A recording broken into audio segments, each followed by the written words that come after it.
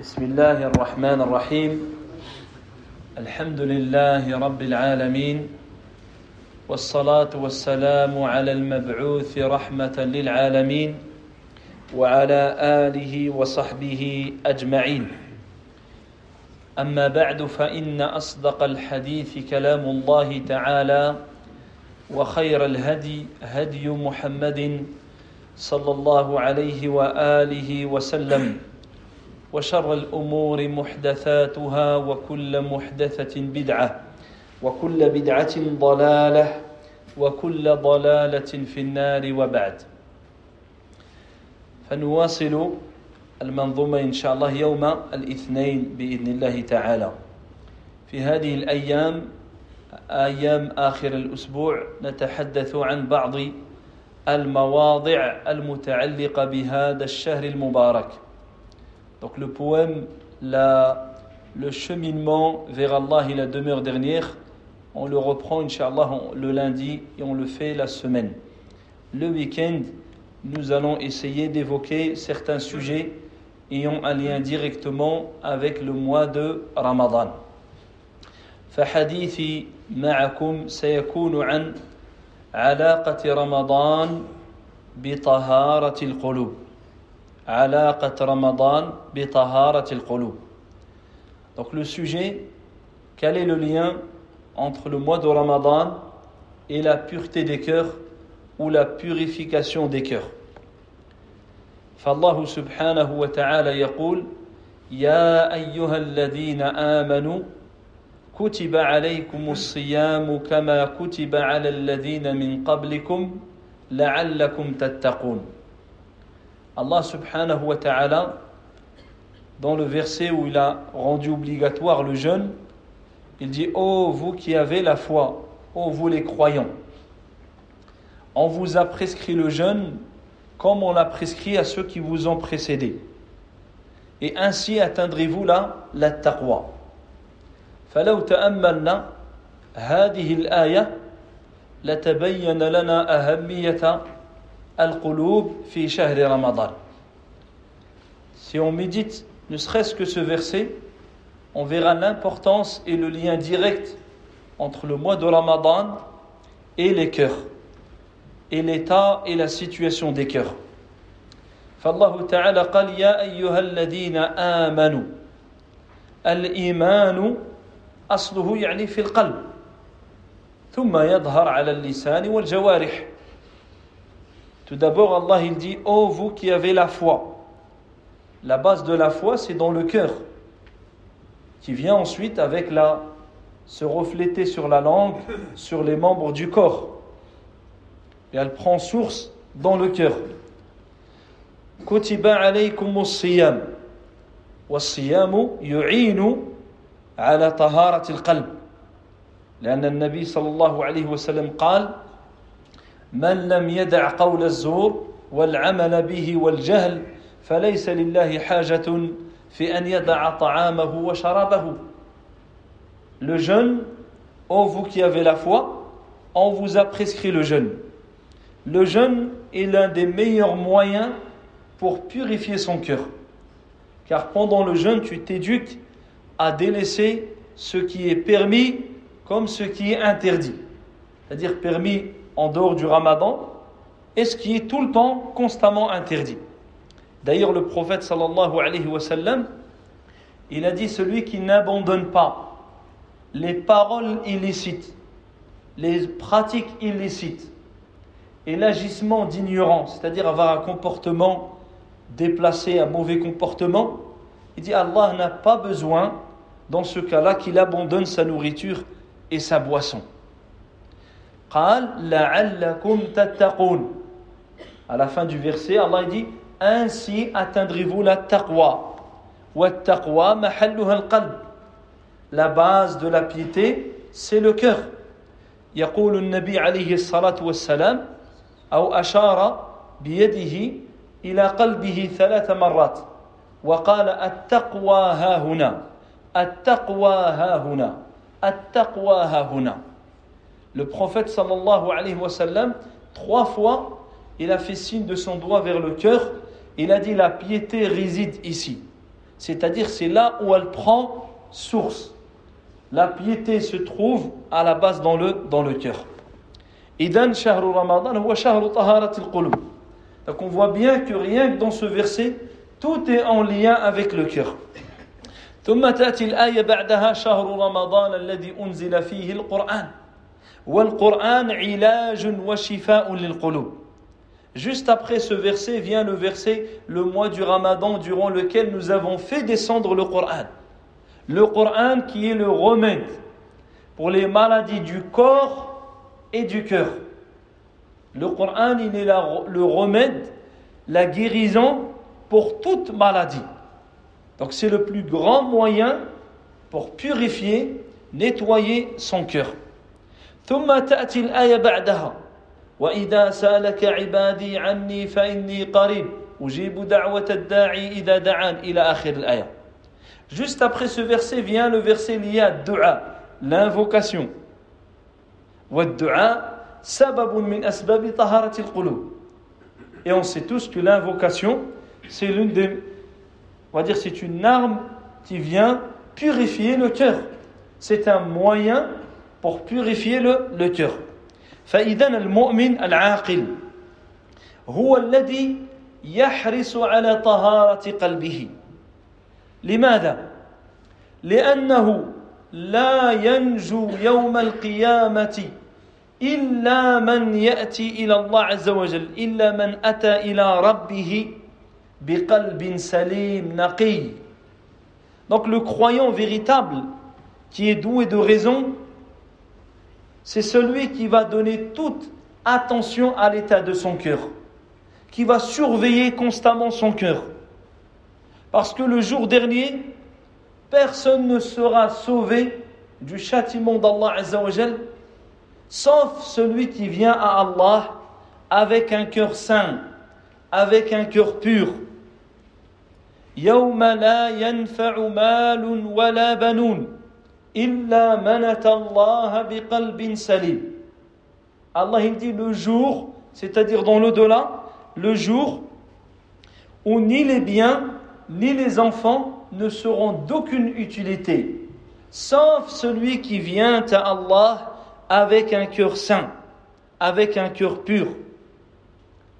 Al-insan al-mufarrit الذي يفرط قبل رمضان في رمضان بعد رمضان فهو يوم القيامة إذا حشر سوف يريد أن يهرب وأن يفر. Allah Azza wa Jal nous a informé que le négligent, celui qui est négligent avant Ramadan, pendant Ramadan, après Ramadan, tout au long de sa vie, il a vécu dans la négligence. Celui-là, le jour dernier, il voudra fuir. Quand il sera ressuscité, il voudra fuir. Il voudra essayer de trouver un échappatoire. فسوف يبحث عن مخرج عن مفر لأنه جاء بقلب ميت أو جاء بقلب مريض. Pourquoi? Parce que ce jour-là, il est venu avec un cœur malade ou bien avec un cœur mort. والعياذ بالله. ولن يجد المفر. Il ne trouvera aucun moyen de fuite, aucun moyen pour se sauver. يقول الله عز وجل يقول الإنسان يومئذ أين المفر. Allah il dit le jour où l'homme dira où fuir, où m'échapper. Qu'est-ce qu'on lui dit? كلا لا وزر. Il n'y a pas d'échappatoire. Il n'y a pas de moyen de fuir ou de te dissimuler. فلهذا العاقل هو الذي يستغل شهر رمضان ليفر إلى الله عز وجل حتى يطهر قلبه يفر من أمراض القلوب إلى طهارة القلب. Donc le doué de raison, c'est celui justement qui va saisir l'opportunité du mois de Ramadan pour en faire un tremplin pour fuir vers Allah subhanahu wa ta'ala. Fuir les maladies du cœur, fuir ce qui va souiller le cœur, fuir ce qui va rendre ce cœur malade, vers ce qui va purifier ce cœur. vers ce qui va nettoyer ce cœur. فهذا هو العبد السعيد. Ça c'est le serviteur bienheureux. الإنسان هذا الجسد من رأسه إلى قدمه فهو بقلبه ولسانه فقط. L'homme, c'est-à-dire entièrement, de la tête aux pieds, il n'a de valeur que selon la qualité de sa langue et de son cœur. Regardez, subhanallah, ce sont deux petits morceaux de chair. Mais ta réussite, ton bonheur, ton bien-être, ici-bas et dans l'au-delà, ils ne dépendent que de ta langue et de ton cœur. Si la langue est saine, le cœur est bon, c'est tout le reste du corps qui l'est également. Dès que la langue est mauvaise, est malade, est tordue, et si le cœur il est malade ou penche vers la mort, c'est tout le reste du corps qui le sera également. فلهذا العاقل هو الذي يهتم بقلبه ولسانه. يقول النبي صلى الله عليه وسلم: ما من يوم يصبح فيه العباد إلا والأعضاء تكفر اللسان. يعني تكفر أي تخضع للسان فتقول: اتق الله فينا فإنما نحن بك فإن استقمت استقمنا وإن اعوججت اعوججنا. La langue, le prophète sallallahu alayhi wa sallam, il dit: il n'y a pas un jour où les fils d'Adam se lèvent, il n'y a pas un jour où le soleil se lève, sans que les membres du corps, et ça il est important de se le rappeler, que tes membres, même si tu n'entends pas avec tes oreilles, mais tu l'entends avec la foi de ton cœur, que tes membres, ils s'adressent à ta langue. Il dit, les membres, ils s'humilient devant la langue et ils lui disent: crains Allah à notre égard. Car si tu es droite, on sera droit. Si tu dévies, nous allons dévier. Et ça, vous pouvez le voir, dès que quelqu'un il dit des belles paroles, il est forcément le corps il suit. Il ne peut pas dire des belles paroles et en même temps il fait un bouger. Ça, c'est pas possible. Dès qu'il dit des belles paroles, soit il tend la main, soit il fait une accolade, soit il dit en même temps des belles paroles. Quand il dit des mauvaises paroles, le corps instinctivement, tout le reste du corps il est en alerte rouge. C'est l'alarme. Parce qu'ils suivent la langue. La langue. وكذلك القلب. Et de même pour le cœur. فالنبي عليه الصلاة والسلام قال: ألا وإن في الجسد مضغة إذا صلحت صلح الجسد كله وإذا فسدت فسد الجسد كله. Le prophète sallallahu alayhi wa sallam, il a dit: certes, il y a dans le corps un morceau de chair que s'il est bon, tout le corps il est bon. Et s'il est mauvais, s'il est malade, s'il est corrompu, c'est tout le reste du corps qui l'est. Et dit: n'est-ce pas que c'est le cœur? Une fois, un étudiant en sciences, il a suivi son cheikh pendant le Hajj. Et il a essayé de guetter les invocations qu'il allait faire le jour de Arafat. Il s'est dit: tiens, tout ce qu'il va demander, je vais essayer de l'imiter. Et il l'a entendu jusqu'à ce que le soleil s'est couché. Il a fait des invocations qu'en lien avec le cœur. Et il était étonné. Il a fait des invocations qu'en lien avec le cœur. Ya Allah, purifie mon cœur. Ya Allah, mais fais que mon cœur soit ferme. À la fin, il lui a demandé, il a dit: voilà ce que j'ai fait. Je t'ai entendu, tu as fait que sur le cœur. Et il lui a cité ce hadith. Il a dit: car si le cœur il est bon, tout le reste il sera bon. Tout le reste sera bon. Si le cœur il est mauvais, tu peux demander tout ce que tu voudras à côté, tout sera mauvais. Parce que tout dépend du cœur. ولهذا إذا صلح اللسان والقلب صار الإنسان من خيرة الناس من خير الناس وإذا فسد اللسان وفسد القلب يصبح الإنسان من شر الناس. Quand une personne a une langue droite, un cœur bon, il devient parmi les meilleurs gens, les meilleurs des personnes.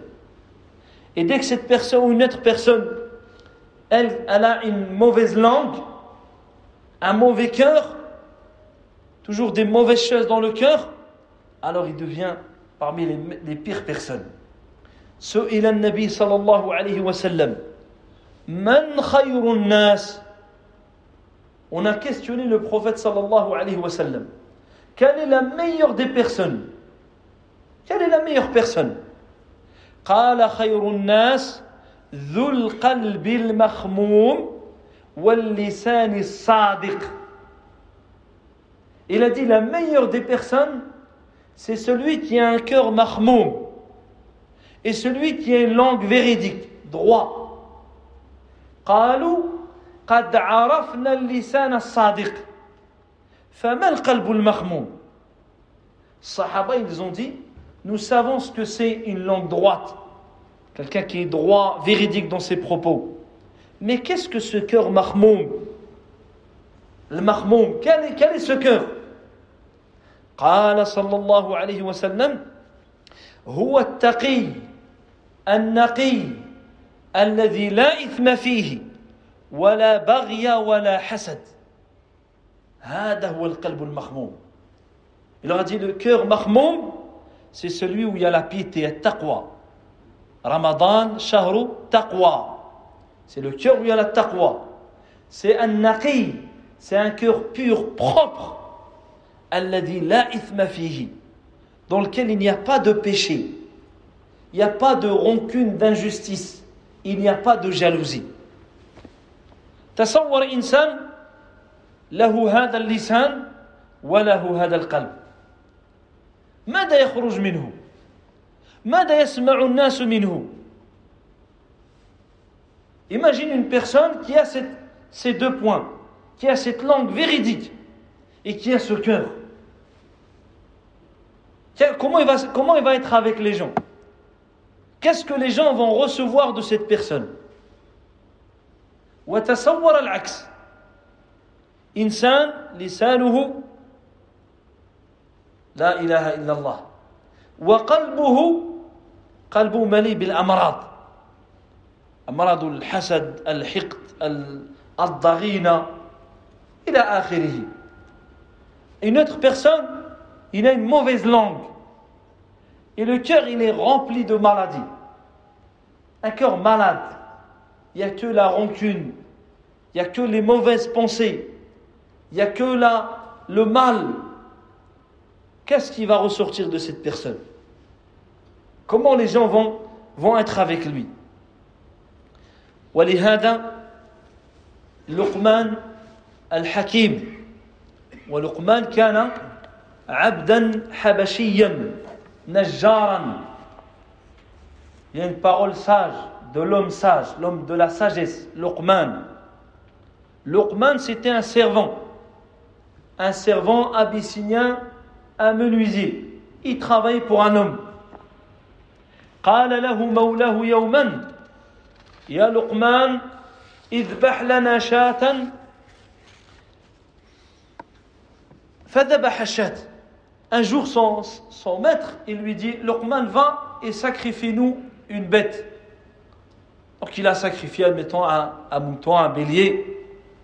فقال له أخرج لنا أطيب مضغتين فيها.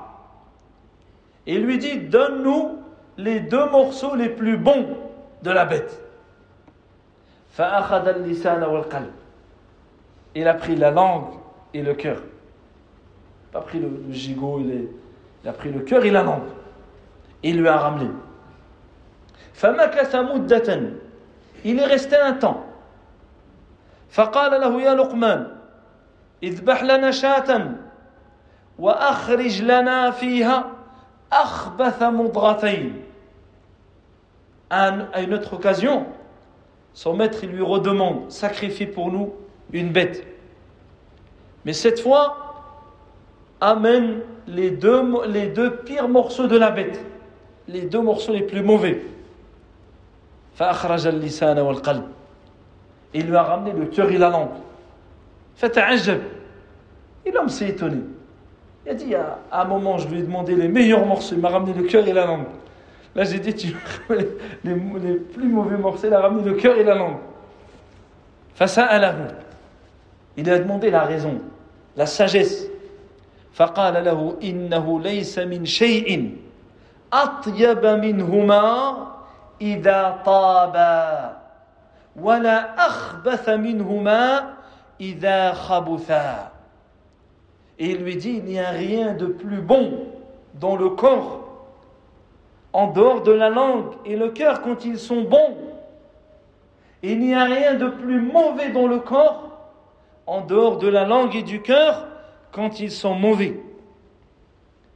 فإذن هذا موسم وفرصة مليئة بالعبادات التي تؤثر على القلب وتصلح القلب. Et nous on vit un mois qui est une occasion, une opportunité dans lequel on a diverses adorations et toutes elles viennent pour purifier le cœur. Elles viennent pour purifier le cœur. فهذه كمقدمة. والآن ما هي أهمية هذا القلب؟ Donc ça c'est une introduction pour amener le lien entre Ramadan et la purification du cœur. Maintenant, quelle est l'importance de ce cœur? Quelle est réellement l'importance du cœur? فالآن من ناحية العضوية يعني من ناحية العضوية لو أحد وجد ألما في قلبه الآن معنا يجد ألما في قلبه فورا يذهب إلى المستشفى فورا يذهب إلى المستشفى ويدخلونها في مكان خاص لهذا المرض المتعلق بالقلوب. وإذا وجدوا إذا وجدوا شيئا في القلب تجد أولاده زوجته أسرته أحبابه مهمومين في غم في هم مع أنه يمكن أن يكون رجلا صالحا تقيا عابدا زاهدا ربما هو من أهل الجنة وتراهم يخافون عليه. Si on parle du cœur en tant que juste membre du corps, si maintenant, ici, qu'Allah Azza wa Jalla préserve tout le monde, et si une personne il sent son cœur, il a une douleur, il sent que c'est pas comme d'habitude, il sent vraiment que son cœur il est pas bien, d'urgence, il part à l'hôpital. D'urgence, il n'y a pas d'hésitation. Il commence à voir son cœur tout de suite à l'unanimité. Il n'y a personne qui va lui dire va, allonge-toi. Tout le monde va à l'hôpital directement. Et à l'hôpital, il y aura un service réservé pour le cœur. Et là, il y a toutes les urgences. Donc, il l'emmène à l'hôpital. Ils vont lui faire des analyses, des examens. Imaginons qu'il trouve que son cœur, il a un souci. Directement, ses enfants, sa femme, sa famille, ses amis, toute personne qu'il connaît ou autre, il va commencer à être préoccupé, anxieux. Ils vont ils vont penser à lui. Alors qu'il se peut que cet homme, ça soit un homme pieux, c'est un homme vertueux, c'est un homme qui constamment dans l'ibadat, dans les adorations, un homme qui fait que du bien, un homme qui ne fait pas tort aux gens, un homme droit. Malgré cela, les gens Il s'inquiète pour lui. Alors que dans l'au-delà, il se peut que c'est une personne parmi les gens du paradis. فهذه ليست في الحقيقة مشكلة لأن الموت لا مفر منه. Donc si on regarde bien, on voit qu'en vérité ça c'est une réalité mondaine, mais c'est pas un problème en soi. Puisque s'il devait en mourir, c'est son terme. Il n'y a personne qui pourrait lui rajouter ou lui diminuer. Son terme, c'est son terme.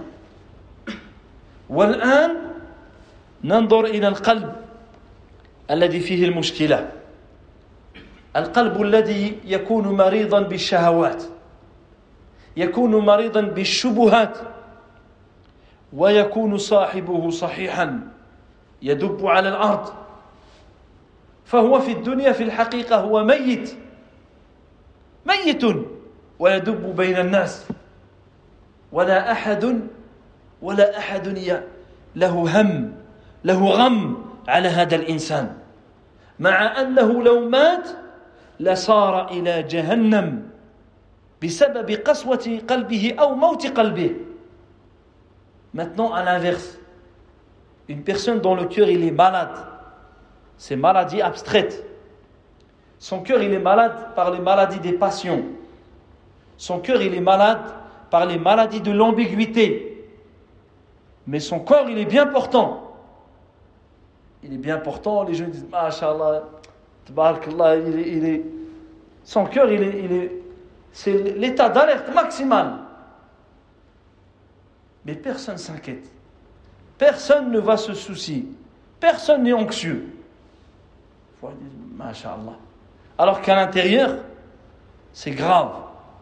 Parce que si lui venait à mourir, alors il ferait partie des gens de l'enfer, wal'iyadu billah.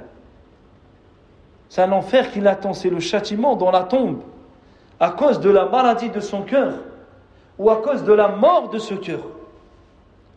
فإذن القلب له أهمية عظيمة. C'est que le cœur, il a une place fondamentale. فسعادة الإنسان وشقاوة الإنسان وحياته وموته تتوقف على القلب. Le bonheur, le malheur, la vie, la mort dépendent de ce cœur. Tout dépend de ce cœur. أهو ميت أهو حي أهو شقي أهو سعيد بحسب القلب. Est-ce que c'est un homme bienheureux? Est-ce que c'est un homme malheureux? Est-ce que c'est une personne qui est vivante réellement, pas juste le corps? Ou bien est-ce que c'est un mort vivant? Ça dépend du cœur. لهذا قال عليه الصلاة والسلام ألا إن في الجسد مضغة إذا صلحت صلح الجسد كله وإذا فسدت فسد الجسد كله. On répète la parole du prophète alayhi salatu wassalam. Il y a dans le corps humain un morceau de chair qui, lorsqu'il est bon, c'est tout le reste du corps qui est bon. Et lorsqu'il est mauvais, c'est tout le reste du corps qui est mauvais. القلب أيضا هو محل النيات. Le cœur, c'est l'emplacement où il y a les intentions. Les intentions. وإنما الأعمال بالنيات. Et les actes, les paroles, tout ce que tu fais, ça dépend de ce qu'il y a dans ce cœur.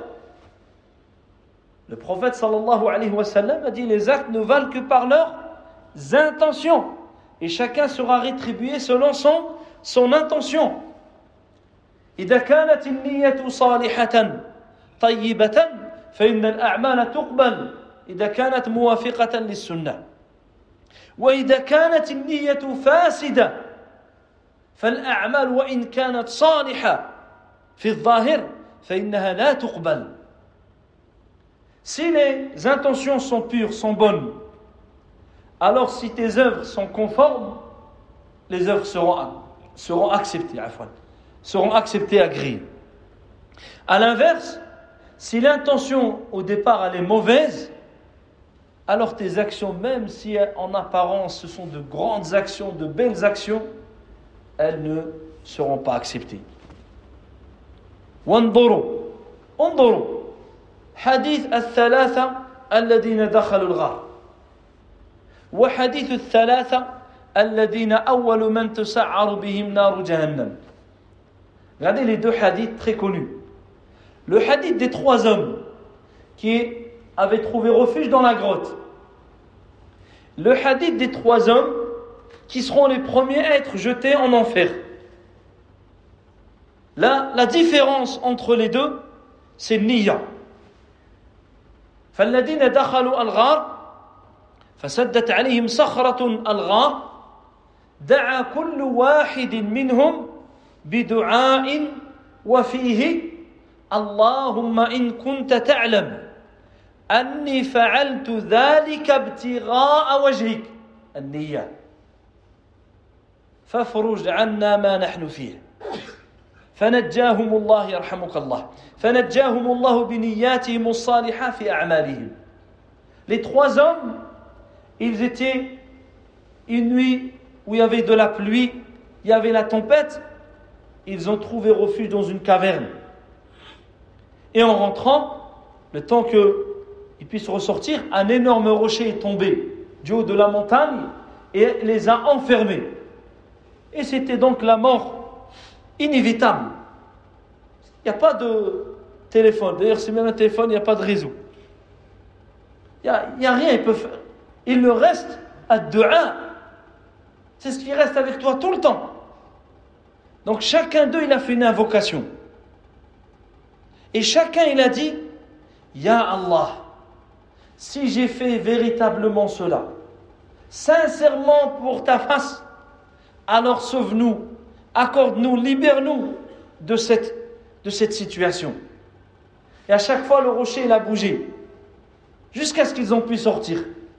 Donc c'est la preuve qu'Allah Azza wa Jal, il a agréé leurs œuvres, car leurs intentions étaient pures. Leurs intentions étaient bonnes. والآن في المقابل. Maintenant à l'inverse. الثلاثة الذين تسعر بهم جهنم عالم شهيد وجواد كريم. Les 3 premières personnes le jour dernier qui seront jetées en enfer, qu'Allah Azza wa Jalla nous en préserve. Les 3 premières personnes. Un savant, alim, un martyr et un bienfaisant, un grand donateur, un généreux. فأول من تسعر بهم نار جهنم هؤلاء. ولماذا هؤلاء؟ كانوا يعملون لغير الله أي فسدت نياتهم. Ces 3, pourquoi ils seront les premiers? Parce qu'ils agissaient en apparence pour Allah, mais dans la réalité, dans les cœurs, ils recherchaient le regard des gens. Il a étudié la science. Par contre, on dit, Masha'Allah, lui c'est un talib ilm, lui c'est un vrai. C'est-à-dire qu'il y a des faux et des vrais. Lui c'est un talib ilm, lui c'est un alim, lui c'est... Il a fait ça pour ça. Ou bien il cite des choses devant les gens, wal'iyadu billah, dans le but que les gens l'élogent. Ou un autre, il est tombé martyr, mais son but c'est pour que les gens disent, c'est un brave. Franchement, il n'avait pas peur. Et lui, c'était ça son intention. Mais ça, les gens ne le voient pas, ce qu'il y a dans les cœurs. Et un autre qui faisait des dons. Il faisait des dons, il faisait du bien, il aidait, il était généreux. Mais pour que les gens disent, Masha'Allah, lui, Allah, c'est un donateur, c'est un bienfaisant. Mais à la fin, Allah Azza wa Jal, il va dire pourquoi tu as fait ça. Et lui, il va même oser mentir. Wal'iyadu billah. Et Allah dira kadabt. Allah dira tu mens. Innama fa'alta liyuqal alim, liyuqalu jari, liyuqal jawad. Tu as fait pour que les gens disent c'est un alim, c'est un savant. Tu as fait pour que les gens disent c'est un courageux. Tu as fait pour que les gens disent c'est un brave. فانظر الفرق. فمع الظاهر أعمال Kaljibal. Regarde la différence avec les trois autres. En apparence, eux, ils ont des actions telles des montagnes. Walakin fasadat bisababi ma fil qulub. Tout ça, c'est anéanti à cause de ce qu'il y a dans le cœur, de ce qu'il y avait dans leur cœur. كذلك القلب هو محل نظر الله عز وجل. محل نظر الله هو القلب. Le cœur, c'est la partie qu'Allah Azza wa Jal regarde chez toi. Allah ne regarde pas ta taille, ne regarde pas ton poids, ta couleur, ton compte en banque, ou bien ton rang social dans la société, ton pouvoir. Tout ça, Allah Azza wa Jal ne le regarde pas. C'est lui qui te l'a donné. Tout ça, c'est lui qui te l'a donné. Allah Azza wa Jal, il va regarder ton cœur. Est-ce qu'il y a l'ikhlas? Est-ce qu'il y a la sincérité? Il regarde tes actions, si elles sont conformes avec ce qu'il t'a légiféré. فالله عز وجل لا ينظر إلى صورنا ولا إلى أجسادنا ولا إلى أموالنا ولكن ينظر إلى القلوب والأعمال. القلوب والأعمال. Allah subhanahu wa ta'ala regarde les cœurs et les œuvres. يقول صلى الله عليه وسلم إن الله لا ينظر إلى صوركم ولكن ينظر إلى أعمالكم أو ينظر إلى قلوبكم وأعمالكم. إلى قلوبكم هل فيها الإخلاص وإلى أعمالكم هل هي موافقة للسنة. Le prophète alayhi salatu wassalam dit certes Allah ne regarde pas vos images, vos apparences, mais il regarde vos cœurs et vos actions. Ton cœur, qu'est-ce qu'il y a dans ton cœur? Est-ce qu'il y a l'ikhlas? Est-ce qu'il y a la sincérité? Il regarde tes actions. Est-ce que tes actions elles sont conformes avec ce qu'il t'a légiféré? فإذا كان العمل خالصا موافقا أجرت عند الله عز وجل. Si tu trouves tes actions avec la sincérité et la conformité, alors ce jour-là tu recevras une immense rétribution auprès d'Allah subhanahu wa ta'ala. Sinon, ça sera la perte évidente. فالله تعالى مطلع على القلوب. ونحن في الصيام. نحن في الصيام. الله عز وجل شرع الصيام من الحكم لنتدرب على الإخلاص. لنتدرب على الإخلاص. Allah subhanahu wa ta'ala, parmi les sagesses derrière l'adoration du jeûne, c'est le fait de t'exercer à la sincérité. Tu t'exerces au fait qu'Allah il t'observe, Allah il te voit. Est-ce que tu te retrouves tout seul? Qui t'empêche de boire, de manger? C'est le fait que tu saches qu'Allah Azza wa Jalla, c'est la crainte, c'est la piété. Donc à ce moment-là, tu dois garder ce sentiment, ce ressenti dans toutes les autres situations. Pas que la nourriture et la boisson pendant Ramadan, mais tout au long de ta vie. Tu dois en tirer la leçon qu'Allah Azza wa Jalla, comme il t'observe la journée du jeûne et tu ne manges pas, il t'observe également. Lorsque tu complotes, lorsque tu mens, lorsque tu médites, lorsque tu fais ceci, cela, Allah subhanahu wa ta'ala, il te voit. كذلك القلب هو محل التقوى. Le cœur, c'est là où réside la taqwa. ورمضان شهر التقوى. والتقوى تكون في القلب. Le mois du Ramadan, c'est le mois où on essaie d'atteindre ou d'acquérir de la piété, de la taqwa. ولهذا لما سئل النبي عليه الصلاة والسلام كما في الحديث السابق عن خير الناس أو عن القلب المخموم قال هو التقي النقي الذي لا إثم فيه ولا بغي ولا حسد. Dans le hadith précédent, lorsque le Nabi alayhi salatu wassalam il a défini ce que c'est le cœur al-makhmoum, il a dit c'est le cœur pieux. C'est le cœur où il y a la taqwa, la crainte. Et la crainte, c'est entre toi et Allah Azza wa Jal. C'est entre toi et Allah subhanahu wa ta'ala. Chaque fois que tu fais quelque chose, tu dois te rappeler que tu devras rendre des comptes à Allah subhanahu wa ta'ala. Il a dit c'est le cœur où il y a la taqwa. C'est le cœur pur. dans lequel il n'y a pas de péché, il n'y a pas de rancune, d'injustice, il n'y a pas de jalousie. وأشار إلى قلبه التقوى ها هنا التقوى ها هنا.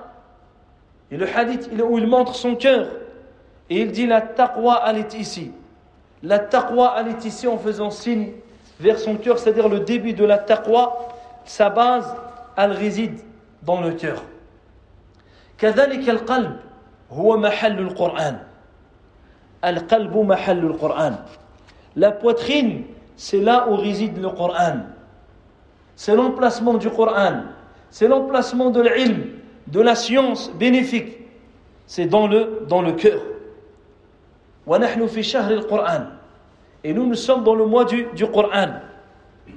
إذا كان القلب مليئا بالحسد مليئا بالدنيا فأين يكون القرآن؟ Si le cœur il est déjà plein, il est plein par les passions, par les jouissances, par l'amour de ce bas monde, par l'attachement au bien de ce bas monde. Comment alors le Coran? Dans quelle place tu vas mettre le Coran? Puisque sa place est dans le cœur. فالقرآن محله القلب. وإذا دخل القرآن يعني تنقى وصفى القلب. Quand le Coran il va pénétrer dans le cœur réellement, sera un effet purificateur. Ça va purifier, nettoyer le cœur. يقول الله عز وجل. On vous montrer que le Coran c'est sur le cœur. Allah عز وجل il dit dans le Coran وإنه لتنزيل رب العالمين نزل به الروح الأمين على قلبك لتكون من المنذرين بلسان عربي مبين. Dans le sens de ces versets, il dit c'est une révélation émanant du Seigneur des mondes avec laquelle est descendu l'esprit digne de confiance, Jibril alayhi salam, sur ton cœur, ala qalbik, afin que tu sois du nombre des avertisseurs dans une langue arabe claire. وفي آية أخرى, dans un autre passage, Allah Azza wa Jalla يقول بل هو آيات بينات في صدور الذين أوتوا العلم. Il dit ce sont des versets clairs dans la poitrine de ceux qui ont reçu le savoir. إذن القرآن محله القلب. فلا بد من الاهتمام بالقلب لأنه محل القرآن. Si tu veux avoir un lien avec le Coran, tu veux être touché en lisant le Coran, tu veux que le Coran il ait un impact, il faut donner attention à ton cœur, car c'est son emplacement, c'est là où va être le Coran. فالقلب كذلك أعظم وسيلة لطلب العلم الشرعي. Le cœur c'est l'un des moyens les plus importants pour l'étude de la science religieuse. والعلم الشرعي هو الذي به سعادة الدنيا والآخرة. La science religieuse, c'est en elle que réside le bonheur ici-bas et dans l'au-delà. يقول الله عز وجل والله أخرجكم من بطون أمهاتكم لا تعلمون شيئا. Allah il dit dans le verset, dans le sens, Allah il vous a sorti des matrices, des ventres de vos mères et vous ne connaissiez rien. Vous ne connaissez rien. وَجَعَلَ لَكُمُ السَّمْعَ وَالْأَبْصَارَ وَالْأَفْئِدَةَ لَعَلَّكُمْ تَشْكُرُونَ. Ça c'est les outils pour l'étudier. Et il vous a donné as-sam', l'ouïe, wal-basar, la vue, wal-af'ida et les cœurs. Ainsi peut-être vous serez reconnaissant. Donc Allah, tu es dénué de connaissances, mais Allah t'a donné les moyens pour pouvoir ensuite apprendre et étudier. فالإنسان لا يولد عالما. Il n'y a personne qui naît savant. يولد وله جهل ولا يعلم ويتعلم هكذا. L'être humain, il n'y a personne qui naît, il est né Cheikh l'Islam. Lui, c'est Cheikh l'Islam. Là, ça n'existe pas. Il naît, il a un zéro, comme toi, au même point. Et les gens, selon leurs efforts, il va apprendre, jusqu'à ce qu'il quitte ce bas monde. Et il n'aura pas tout appris, c'est impossible. Mais constamment, il enlève des parts de l'ignorance qui est en lui. En recherchant la science, le savoir, tu enlèves de l'ignorance qui est en toi, de l'ignorance vis-à-vis de ton Seigneur, vis-à-vis de ton prophète, vis-à-vis de ta religion. فنسأل الله عز وجل أن يوفقنا لكل خير وأن يعيننا عليه. فغدا إن شاء الله تعالى نتكلم عن بعض أنواع القلوب. Et demain, Inch'Allah, on poursuivra en citant différents types de cœurs.